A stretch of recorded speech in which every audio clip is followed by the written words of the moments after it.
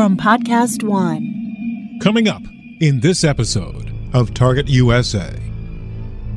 Portugal doesn't look at Russia as an enemy. We look at Russia as an adversary. EU member states tightening the screws on Russia. We will never recognize, never, all the annexations, for instance, of Crimea.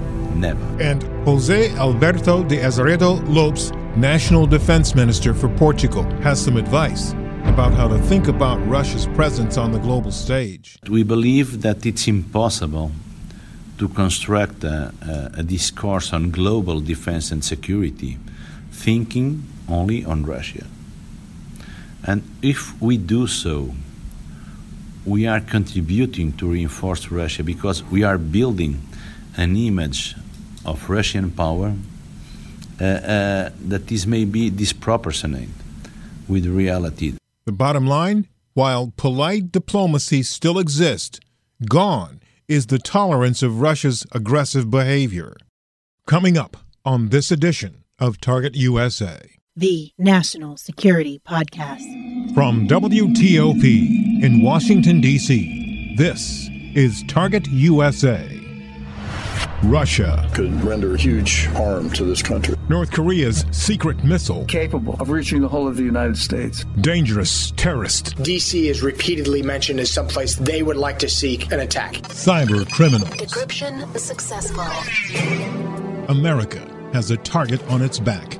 And on this program, we investigate the threats, the people behind them, the agencies fighting them, and the impact on you. This is Target USA, the National Security Podcast. I'm J.J. Green. The 2018 North Atlantic Treaty Organization NATO Summit is coming up in July in Brussels, July 11th and 12th. 3 of the top agenda items are improving the speed of decision-making, refining the readiness of NATO forces, and enhancing the mobility of NATO forces. There's been a sense of urgency to address these issues for the last 4 years, since Russia's annexation of Crimea. But the urgency to improve these areas transformed into a number one priority after Russia's massive and blatant interference campaigns in the Brexit referendum, Spanish, German, and French elections, and Russia's U.S. election tampering campaign solidified the need to address Russia and to do it now. Most of the key stakeholders in NATO are in the European Union. One of them is Portugal. And Defense Minister José Alberto de Azeredo Lopes spoke to Target USA about the problem. He did not bite his tongue when it comes to Russia. And he sounds critical of NATO in some of his comments, but he makes clear he's a supporter. He just feels it's time to change its approach a bit. I don't like too much speaking on a 360-degree approach of NATO because I'm a little bit tired of this cliche. What is a concern for us, but I'm not criticizing NATO because I think that we are going in the right path. NATO was built in a very traditional way.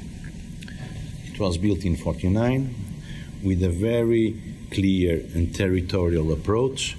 We were the good ones. Those on the eastern side were the bad ones. I speak of the eastern flank. Of course, we are all speaking about Russia.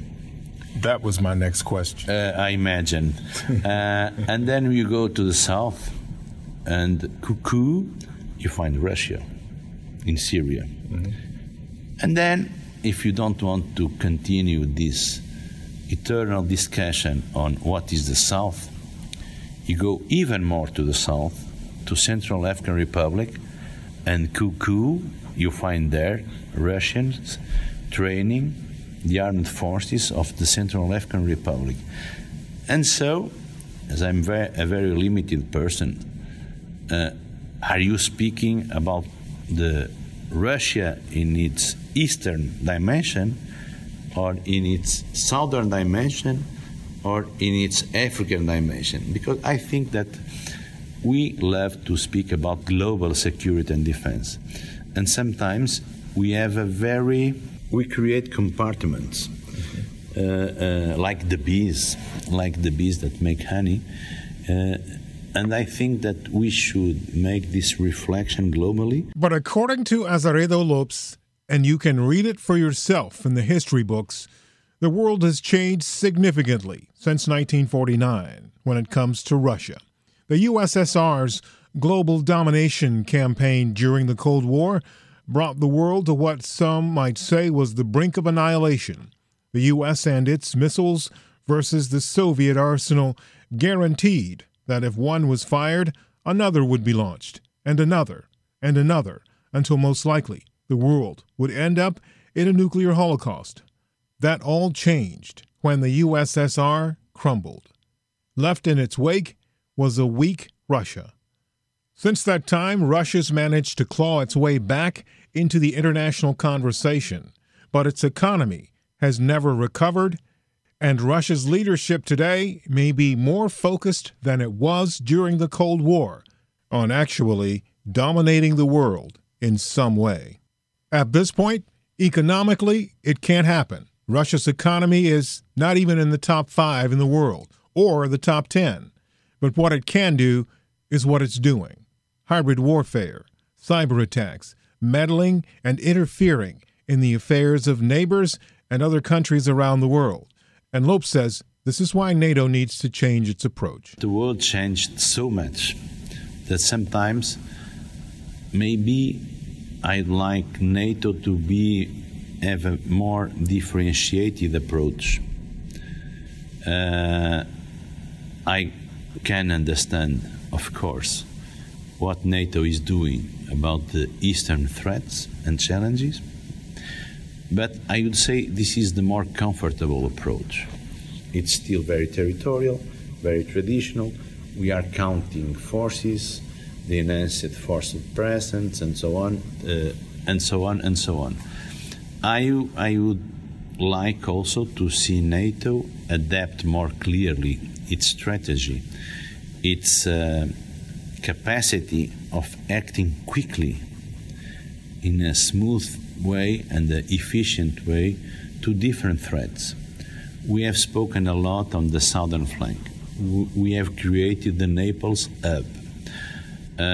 We are making our work on building DCB measures. But I've been hearing from DCB measures since I entered office in December 2015. And I don't see any clear strategy yet on DCB measures. I think that this is our common responsibility. One organization is not something that lives for itself. One organization reflects its member. And so I'm not putting Portugal outside this responsibility, but I think that one of our most important challenges, for instance, is how can we work to build tailor-made DCB measures, and I think that this can be also a contribution from Portugal. We are building, it has been approved in the Council of Ministers, the institutionalization of our Atlantic Defense Center it will have its base in the Azores. I think this is an opportunity to also to commit Portugal in making a more adapted work to different situations that are not as traditional as those we are facing in the eastern flank. And I think that I am right. And this is the bottom line of what Azeredo Lopes was saying. I understand, and we fully support all the efforts in the eastern flank, but we are asking for NATO to make a reset of its global approach. I think that it would be important for us to, I don't know if it is politically possible to make a new strategic concept, but I think that it is very important to make a new reflection of what we want from NATO, much more than asking NATO to do everything, because, as I said, NATO is only the reflection and the reflex of what its members are. Mm-hmm. We have heard you talk about Russia. Do you believe that Russia has the resources to be that big global threat that they are operating right now, that, the Eastern, the Southern, the African, or is this something that's just going to be temporary? Every power is temporary, as you know. This is a law that history has always proven to be true. The problem is not if it is temporary, because I think that Russia will be always a power in itself. I suppose that we are asking that if Russia has the capacity of being everywhere. I must say that Portugal doesn't look at Russia as an enemy. We look at Russia as an adversary. This is true. We will never recognize, never, and we have proven our coherence in the past, all the annexations, for instance, of Crimea, never. But we believe that it's impossible to construct a discourse on global defense and security thinking only on Russia. And if we do so, we are contributing to reinforce Russia, because we are building an image of Russian power that is maybe disproportionate with reality. And I think we made already this big mistake with Al-Qaeda. We're talking with José Alberto de Azeredo Lopes. He's the defense minister from Portugal. He was in Washington on June 13th for the EU Security and Defense Washington Symposium. And you just heard him say the West is contributing to Russia's propaganda machine by blowing them up to be something that they are not. And when we come back, we contributed to promote Al-Qaeda like we promote Burger King and the McDonald's. We'll hear him explain how we made that same mistake with Al-Qaeda when we come back to Target USA, the National Security Podcast.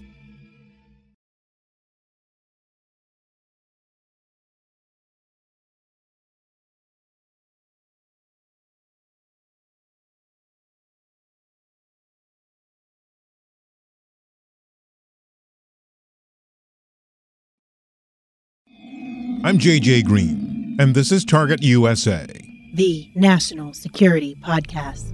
We've been talking on this program with José Alberto de Azeredo Lopes, defense minister from Portugal. And before the break, he told us the West should not increase Russia's profile.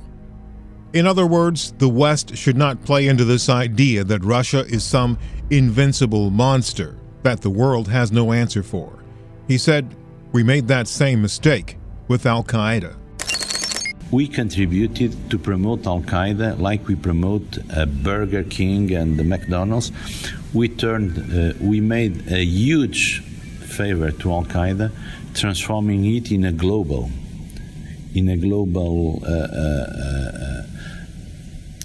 image and market. We made a marvelous marketing to Al-Qaeda.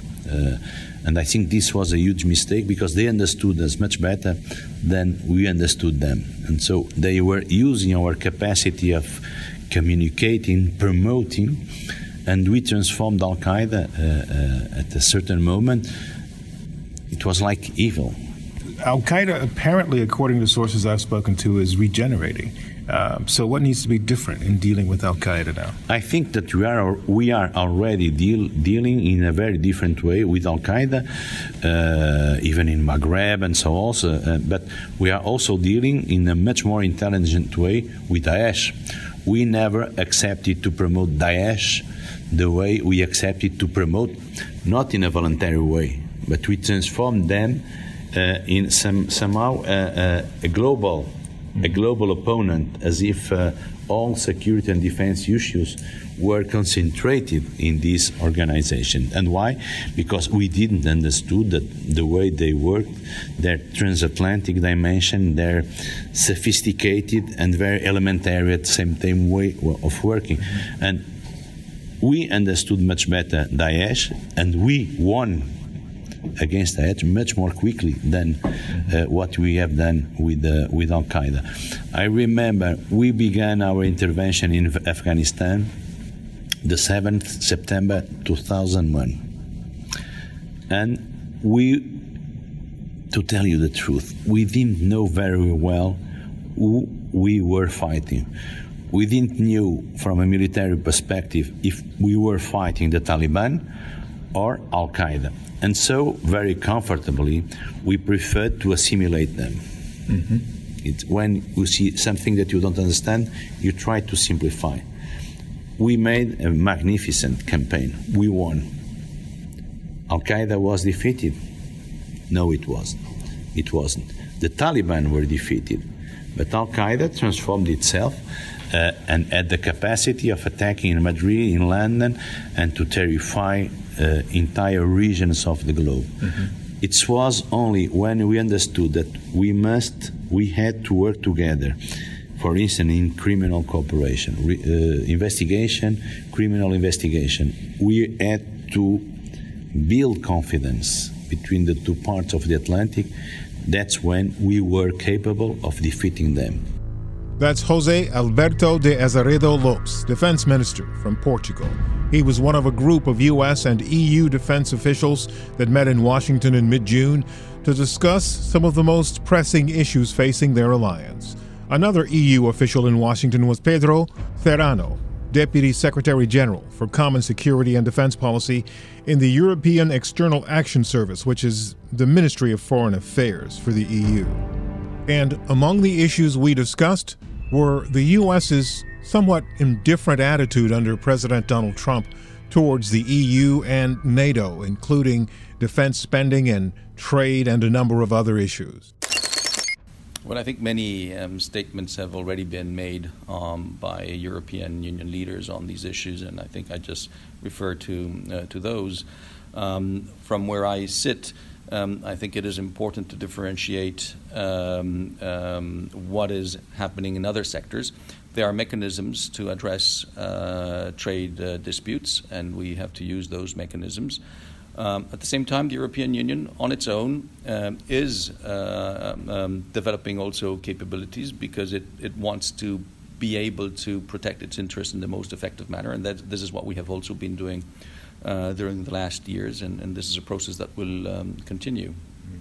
What is the most important thing to you right now during your visit that you want accomplished or you've set out to engage on? Well, precisely along the lines of your questions, to ascertain that there is a clear understanding of the challenges that we're facing and that we're working towards common goals, and that there is understanding for what the European Union is trying to achieve. I think those are the main goals of my visit, and to see how we can further strengthen this relationship and dialogue on security and defense matters at the appropriate level. What are your biggest challenges in your position as an organization right now? Biggest challenges is that we have a very complex world out there, and that we have to respond as best we can to what is happening. And it is not easy. There's not one thing happening. There are many things happening in different fronts. Okay, give us a few. There are states that are very fragile in the Sahel, in the Horn of Africa. There is spillover from conflicts in the Middle East into Northern Africa, into also East Africa and West Africa even. And instability in that part of the world has a direct impact on Europe in many different ways, and through organized crime, through terrorism. And so we have to assist these countries. We have to assist them for the sake of their own populations. Some of them are very poor countries with whom the European Union and European member states have strong relations, and therefore it is our duty as well to assist them. It's a duty to assist them, but it's also a necessity if we want to protect our own interests. Are there any immediate or specific bigger threats? There are also threats. There are also threats, obviously, let's say to the east, no doubt, and our relationship with Russia has deteriorated since 2014. Russia is a neighbor of the European Union. We have to reach understanding on how we're going to be working and cooperating with Russia. In the long term, only cooperative relationships are sustainable. But obviously, Russia has violated essential norms of international international norms in the order of Europe, and violated Helsinki principles, has invaded and annexed a sovereign part of a sovereign state, is fueling an undercover conflict in that state, and not only there, also other conflicts in Georgia, including in Moldova. So we need to find. We need to continue addressing these matters as they deserve to be addressed, but knowing that Russia is there to stay, obviously.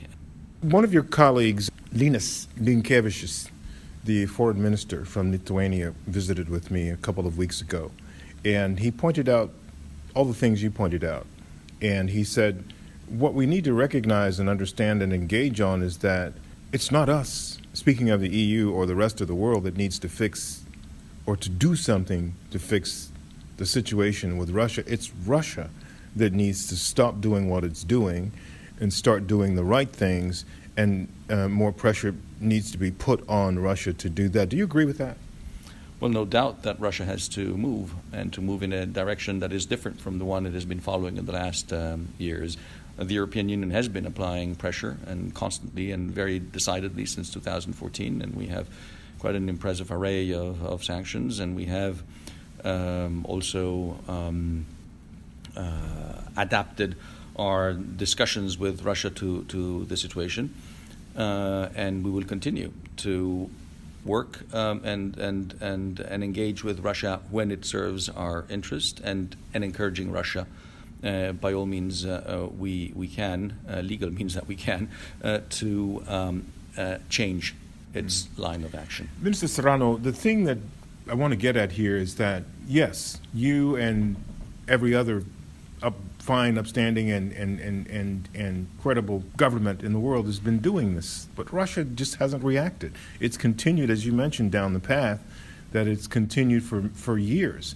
So what's the option? Do you continue doing what you're doing, or do there need to be changes? Does there need to be a bolder approach to stopping Russian aggression? I don't know if you have any ideas in this regard. I'd be very interested. No, I mean, I have to ask you that question. I mean, I think about it. I don't have the answers, but... because there are, in any case, I think, limits to how much any state wants to pursue a path that will ultimately not render the results and satisfactions that it is seeking. Mm-hmm. And I do think that Russia is going to end up finding those limits, and therefore may have to reassess its own engagement. Jorge Domecq, CEO of the European Defense Agency, was also at the summit, and we spoke with him specifically about the challenges facing NATO and the European Union as it relates to the U.S. and President Donald Trump. I think the challenges are twofold but connected.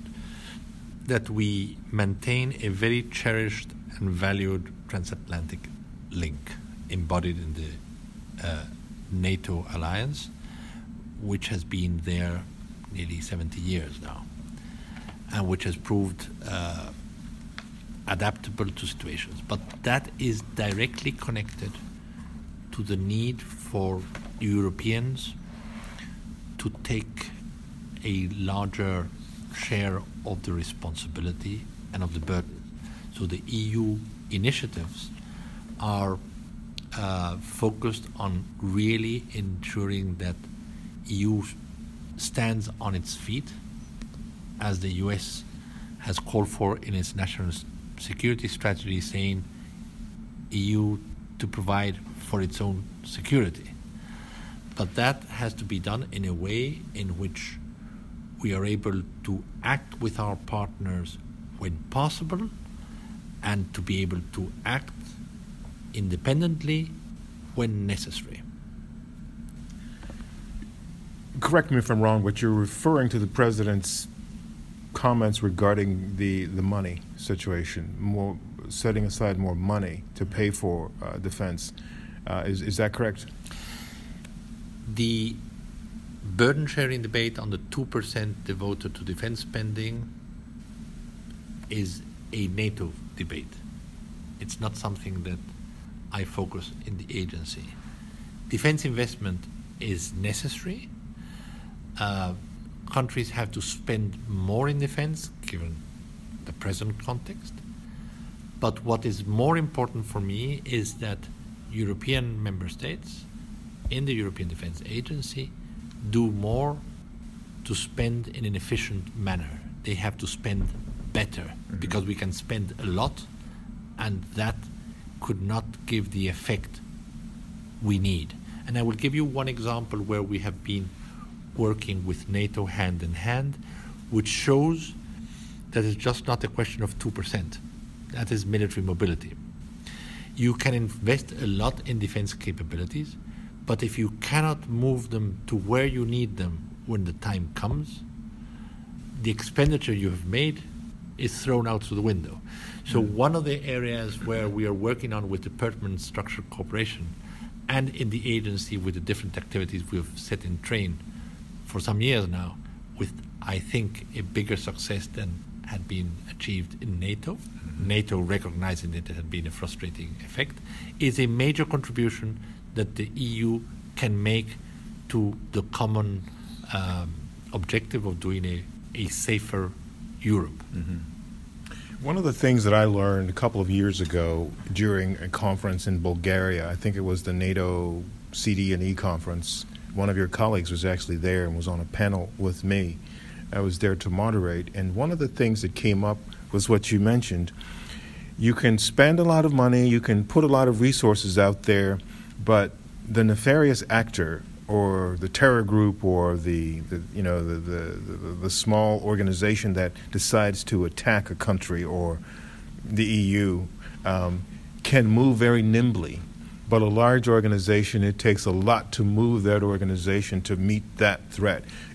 So are you focused on ways to make being able to respond easier? Is that what I hear you saying?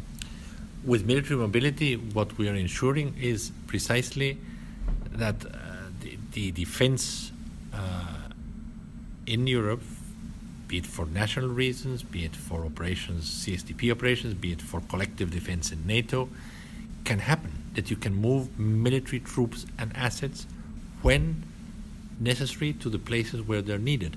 And it doesn't mean it's related only to a crisis. It can be for day-to-day movements, it can be for exercises. If you can't move around, you won't be able to use them in the right way if the time comes for it. And how would you assess that ability right now? It's suboptimal. It's not good. I mean, that is why it has become a major working strand for European defense. What's your plan to reach it, to get to where you need to be? Well, there are many activities involved, and military mobility is going to be a strand of work which is going to engage us for many years to come. It's not something that goes away. Among other things, because also technology will change the way we understand military mobility. The systems are changing. What you need and when is changing. Just bring into the picture autonomous vehicles. When you think about the number of UAVs which are going to be flying in Europe in the coming years, that is not a part of the equation of military mobility today, but it will be not long from now. So it's not something we're going to do and it's done. It's going to imply a long-term endeavor. That's it for this edition of Target USA. On this program, we've talked a lot about the eastern flank of the European Union. And that is jargon for Russia. And on our next program, we continue this conversation about Russia, and we take a look at the dirty side of the Kremlin. Subcontractors that don't work for the Russian government.